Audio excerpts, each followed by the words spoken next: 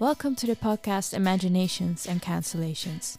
My name is Ani Nazari, and in front of me is sitting Professor Dr. Frans Willem Korsen, the person who wrote the book that this podcast is based on.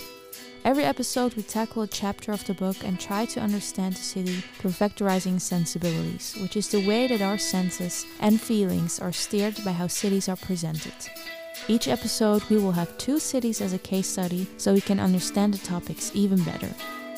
Last episode we talked about utopias, dystopias and non-places as tropes of expectation in the cities of Paris and Brasilia.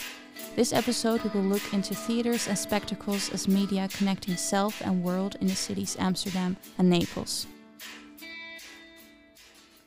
So in the past 4 episodes we talked about cities as different kinds of tropes. The upcoming 4 episodes we will talk about media connecting spheres. It's a little bit of another topic. But first, maybe it's good to define media and connecting spheres, since we're going to talk about it so often. Okay. I think it's important to note that, you have the singular medium and the plural media.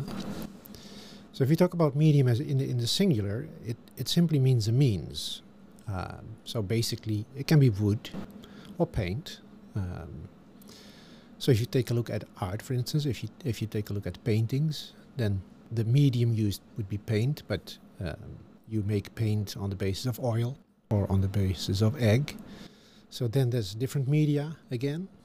So a medium in the singular means everything with which I can do something, or by means of which I can make something.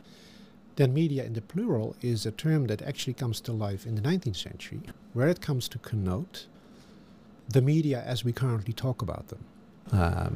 That's, let's say, new forms of media that connect to previously already established forms of art, for instance, or of information, and now are capable of doing something else. And it's always related in that context, the 19th century context, to the masses. So if we have, let's say, photography as a new medium, then it becomes part at some point of newspapers. So we see a connection between different media, let's say photography, newspapers. And these two together have an enormous capacity to reach the masses. And in that sense, to connect spheres. To connect 2 concepts. Yeah. So should we see the city as a media, or for the upcoming topics, or differently? That's a very good question. You can look at the city as a medium that exists in itself as a collection of media. If you look at the city as a medium, then the question is, what does it allow which actor to do what? So if you consider the city as a medium, then the question is, whose medium is it? And what does it connect to, or what does it facilitate to make? Now, suppose you would say the city is not the medium of one actor, but you could say the city is a medium of, let's say, humans to enlarge their scope of actions, or to empower them better. Then indeed you analyze the city as a medium. So that if you open up, let's say, the field of media, the question is always, what are the means to do something with, to achieve something, or to connect something? And that's a way of looking at the city. Like let's say, looking at the city in terms of tropes, then you ask, so how is the city defined in terms of tropes, and what do they do? If you define it as a medium, the question shifts. The question is less, what does it mean? The question is more, what you can do with it. Okay. So the function changes a bit. Yeah. This particular episode we will talk about the media connecting the spheres of self and world. The first medium of doing so is the theater, which can be found in Amsterdam. Mm-hmm. I found this story of Amsterdam being an old city center. The old city center is it's like an ancient theater, and when you look at the podium, the stage, you will see the play of the ships coming and going, and that's their action. but at some point the Amsterdam Central Station was built and this was blocked.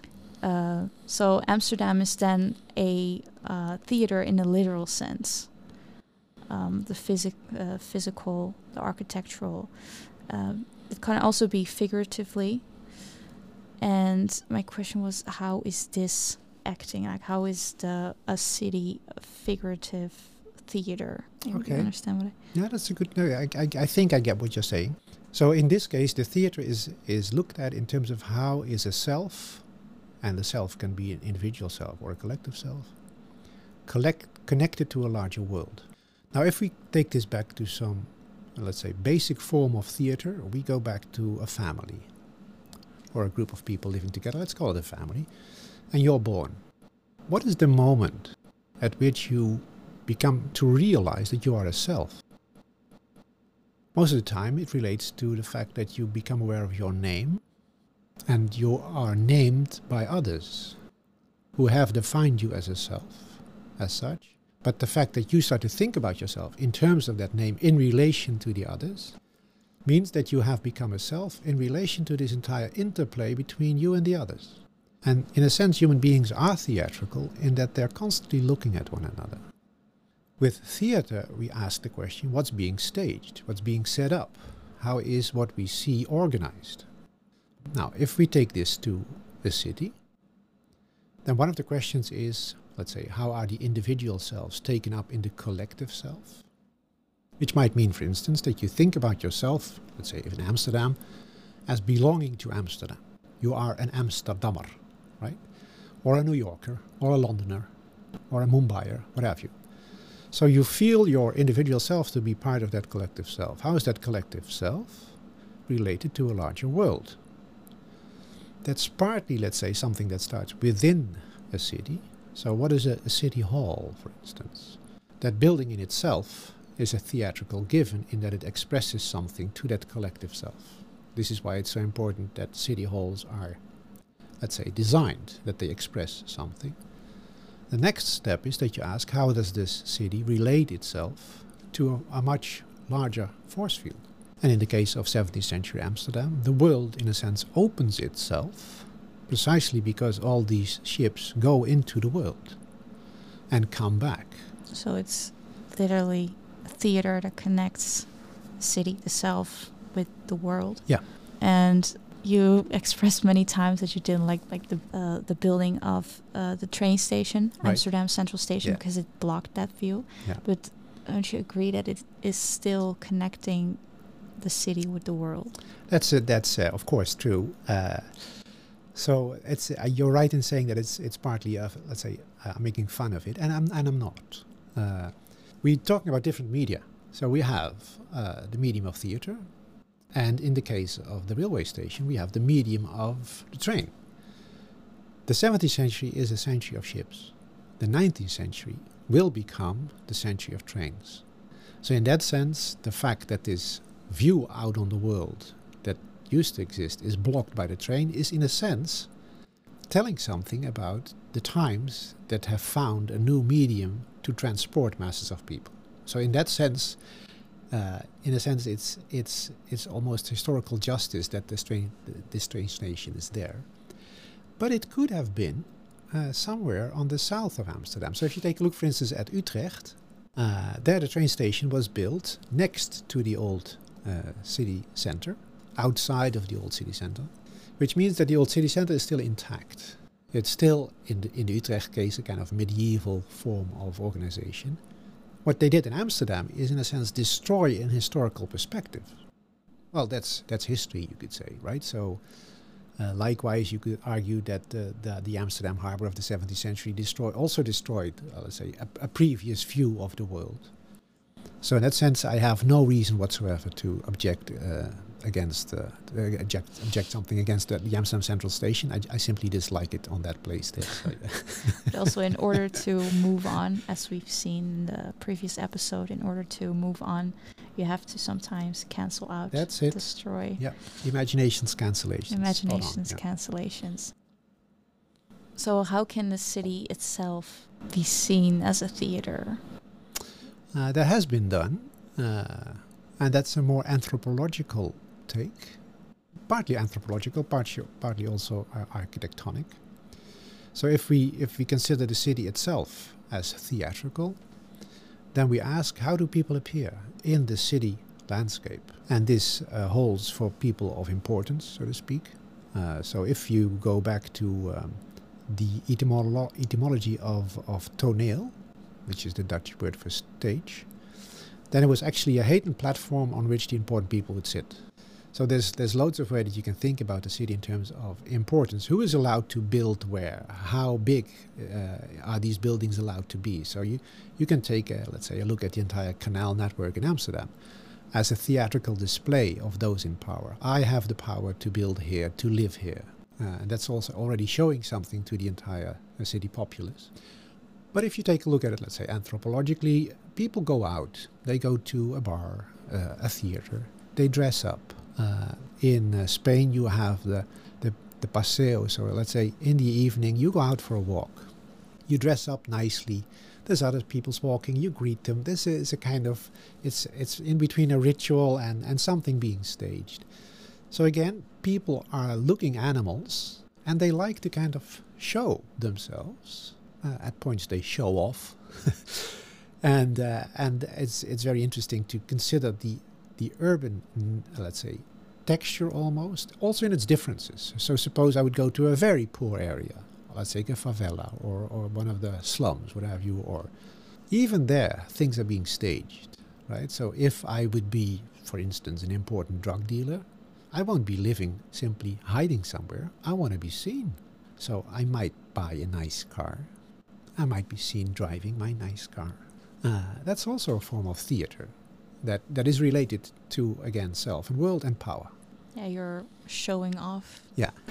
Yeah, that's very... also reminds me of Jane Jacobs, now that you say that, and the ballad of the streets, something like that. I don't quite remember. That there's a street and people are coming and going and... or like a ballet, she said, right. And people are greeting, and there's kids playing, and there's a sort of routine, but not exactly, and that is really there. So another city that has theater in it is Naples, a very interesting city, and the two philosophers, Benjamin and Lakis. They went to Naples in 1924, and they had a very interesting impression of it. They thought of it as a very theatrical place, but not because it had a core, but because of how it was built differently, with different styles, different housing. You said in the book, Naples consisted in a porous decor of cellars, caves, and of gateways leading people in or out, of balconies with either people watching or commenting on things, of staircases and arcades leading to another part of the environment. So it's like this play. And the difference here is that the people actually participate, and they improvise, and they want to intervene with everything. Maybe it's the Italian culture, but it could be also the buildings and the city. And the difference here is the podium and the stage. So the stage is what you see and what you don't participate with, and the podium is what you can participate with and intervene and also improvise and meddle. In the contemporary world, this is an interesting take, as social media is a place where everyone kind of want to have its own podium and intervene. But which one of the two do you think it's more applicable? In relation to contemporary media, you mean? No, I mean like the contemporary city and social media taking into consideration. Is it like a stage or a podium?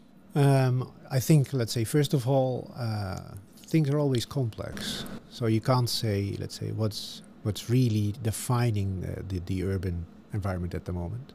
But if I think about, say, urban environments in terms of a stage, then the space is organized in such a way that my looks, or the way in which I look, is organized towards something, towards the stage on which things are staged. If you analyze the city in or the urban environment facilitates podia, then let's say in the analysis of Benjamin, it's more a place where we can get together and organize something, also to be looked at, but also something that we participate in. So if I go to a city council, for instance, as a citizen, is that something that is staged or is that a podium? In the analysis of Benjamin, that would be a podium. So, for instance, as a Dutch citizen, I have the right to go to the city council and to give my opinion. Of course, I mean, I'm restricted in terms of time slot, but I get the space to participate in what's going on, in the action. Staging is more that I'm obliged to look at what is being staged. It's more fake, maybe. No, I think not. So it can be, but if we take, let's say, what's going on in Ukraine at the moment, you see two political figures trying to reach people by staging things. So it's both Putin and Zelensky staging themselves in an attempt to reach people. In both cases, we as people are not capable, even possible, to enter in a conversation with them. So this is a form of staging from all sides, I would say. And we are forced to look. There's nothing else we can do. What we can do is help people. Then often you see certain podia arise, where people get together to organize things. There might be people in charge, but also people kind of coming in or intervening, what have you. So it's a matter of levels. What's staged on what level? On which level am I capable, able to participate in what is taking place on the podium? So it's a very complex dynamic where you constantly have to say, on which level are we? Who is staging what? What are my possibilities to participate in what's being staged and become part of the action, which is then a podium?